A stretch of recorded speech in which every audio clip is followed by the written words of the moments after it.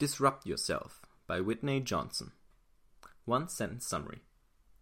Disrupt Yourself explains how you can harness the ever-accelerating power of disruptive innovation in your personal life, be it to advance your career or to build a company that thrives, by embracing your limitations, focusing on your strengths, and staying flexible and curious along the way. My favorite quote from the author is, "When you make the decision to start something new, first figure out the jobs you want to do. Then position yourself to play where no one else is playing." Whitney Johnson. Honestly, I'm not a big fan of the word disrupt. Not just because it's overused and often abused in the wrong context, but also because it sounds self-serving. "We're here to disrupt, and we are a disruptive company," imply that someone wants to cause trouble on purpose, like they're actively trying to push others off the market or destroy an old industry. But that's never how disruption happens. Apart from being very much out of the disruptor's hands, the world has to be ready to be disrupted and accept the change, after all. Successful disruptors never focus on the negative. Instead, they focus on the positive change they're trying to cause. Call me old-fashioned, but that's why I prefer how Steve Jobs always worded it: challenging the status quo. A challenge is a game, an experiment, a call-out to the incumbent. It comes without bad intention and is not presumed on winning versus losing. However, I'm glad Whitney Johnson picked the word disrupt in her book's title, because it adds a whole lot of positive connotation to it, thanks to the brilliant framework she's giving readers to challenge the status quo of their careers, lives, and companies. Here are my 3 favorite lessons. 1.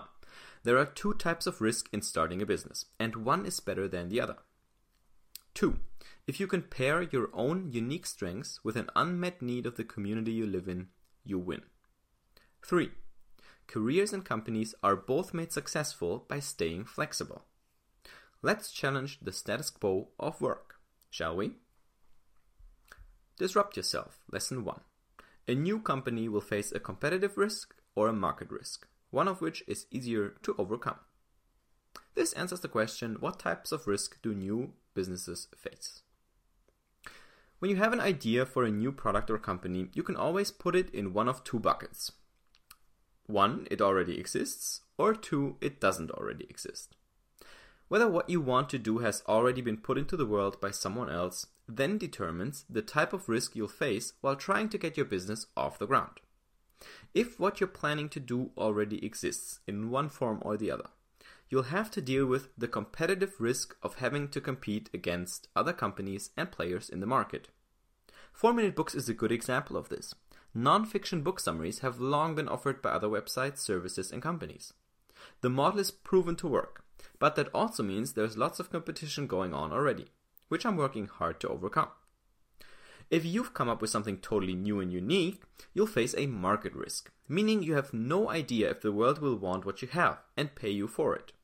For example, if you want to make the world's first self-tying shoes, you can't know beforehand if people even want them.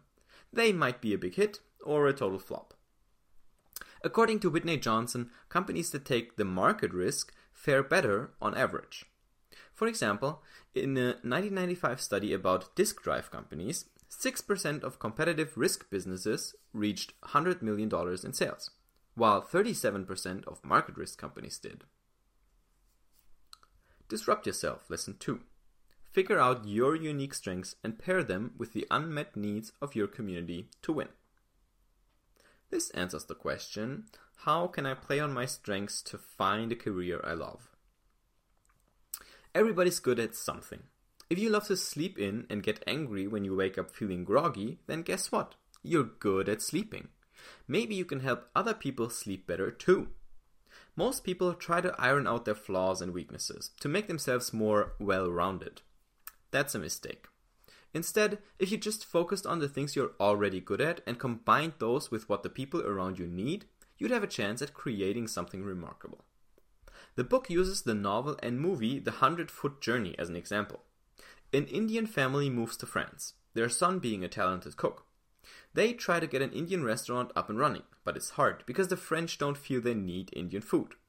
Once they combine their skills with the Michelin star French restaurant across the street, however, something new and unseen is created, and the restaurant takes off. Look around you. What needs are going unfulfilled, and how can you use your strengths to service them? Answer this question and you will succeed. Disrupt yourself. Lesson 3. Careers as well as companies become successful by staying flexible. This answers the question, what is an important attitude for successful careers and companies? Let's say you get out of high school wanting to be a pharmacist.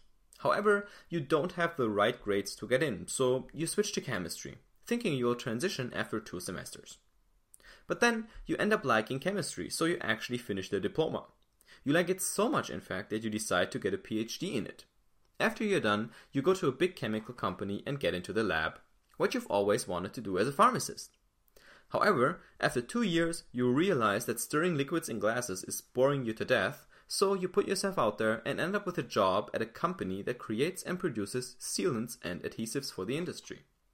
Because you like the work better, you do a great job and end up being promoted to head of R&D, until you eventually lead the firm's product management and even their marketing, loving what you do. Sounds unlikely? Well, that's exactly what my dad did. Careers aren't a straight line, and those who end up with great work they love often only do so because they stay curious and flexible, open to whatever might happen. Similarly, a business that's bent on selling one thing and one thing only will have a tough time in succeeding. What if the customers of your pizza restaurant tell you that they come for the pizza but stay for the wine? Would you embrace it? Whitney says 70% of all successful companies end up with a different product or strategy than they started out with. It takes a whole lot of curiosity and flexibility to do that. Here's what I learned from Disrupt Yourself by Whitney Johnson. Okay, what I like about this is that this puts a new spin on, I don't want to say an old topic, because the whole disruption idea itself is still fairly new. I mean, how old are startups? 10, 15 years. But, in the context of pop science books, that's probably already old. Let's talk about each lesson in a bit more detail. So, first one, market risk versus competitive risk. That's something we learned in school, in school for business subjects as well. Market risk, competitive risk. So obviously the whole competition play is safer, quote unquote, because that's a validated market. There are people demanding everything there, but it's very hard to become a top player in it. Now, the whole market risk idea is basically being a category of one. So you define your own new niche, your own new little slot of the market, or your cross market, because you combine, say, Indian food and French cuisine. And then you start that and you see if the world takes it or not. So if the world takes it, you're lucky, and you will probably be the incumbent in the space. But if not, then you might go out of business. Now, I said in the summary, or I wrote in the summary, that you can test this idea, this whole, if you take market risk, you take market risk and you don't know what happens. That's not entirely true. And then again it is. Let me explain. So, first of all, you can test basically any idea, right? So if we go back to the example of the world's first self-tying shoes, which by the way Nike has already done, they're called HyperAdapt, I think. So basically these shoes tie themselves. It's amazing. I mean, just Google it. And so if you want to make these shoes, obviously you could have a Kickstarter, and I think that's even what they did, or the company they bought, and I don't know. But you could do a Kickstarter where you make a prototype and that takes a little funding, right? But it's not like you're building an all-out company and get millions and millions of dollars. You build a little prototype, you do a Kickstarter, and then you see if the world takes it. So that's one scenario how you can kind of test market risk. On the other hand, who would have known that the world needs an iPhone? Or that the world wants an iPhone? Nobody, right? Everybody was happy with the phones that they had, so, or at least the style of phones that they had. So sometimes you can't predict what the market wants because the market doesn't even know, right? That's also something Steve Jobs kept saying. You have to know what people are gonna want before they want it, and that's sort of true innovation, but that's the part where it gets risky, and that's where it becomes a risky play because there's no way for you to actually find out. And this is, by the way, something that startups tend to do well, or at least try to do well, is that they are okay with not knowing what their market and what their product is. They just start something and they try to figure it out and get traction and get users. And by the time they have an actual business model, they're usually 3, 4, 5 years old and they start making money. So this whole idea of just being out there and taking on the market risk without really knowing how to deal with it, that's entirely new, and that's something we still have a hard time wrapping our heads around. But just some more background on that. The second part, focusing on your strengths, that's like Gary Vaynerchuk 101 if you follow him or if you've ever heard anything about him. He's like, you need to go all in on your strengths and not give a fuck about your weaknesses. Like, that's his line, word for word.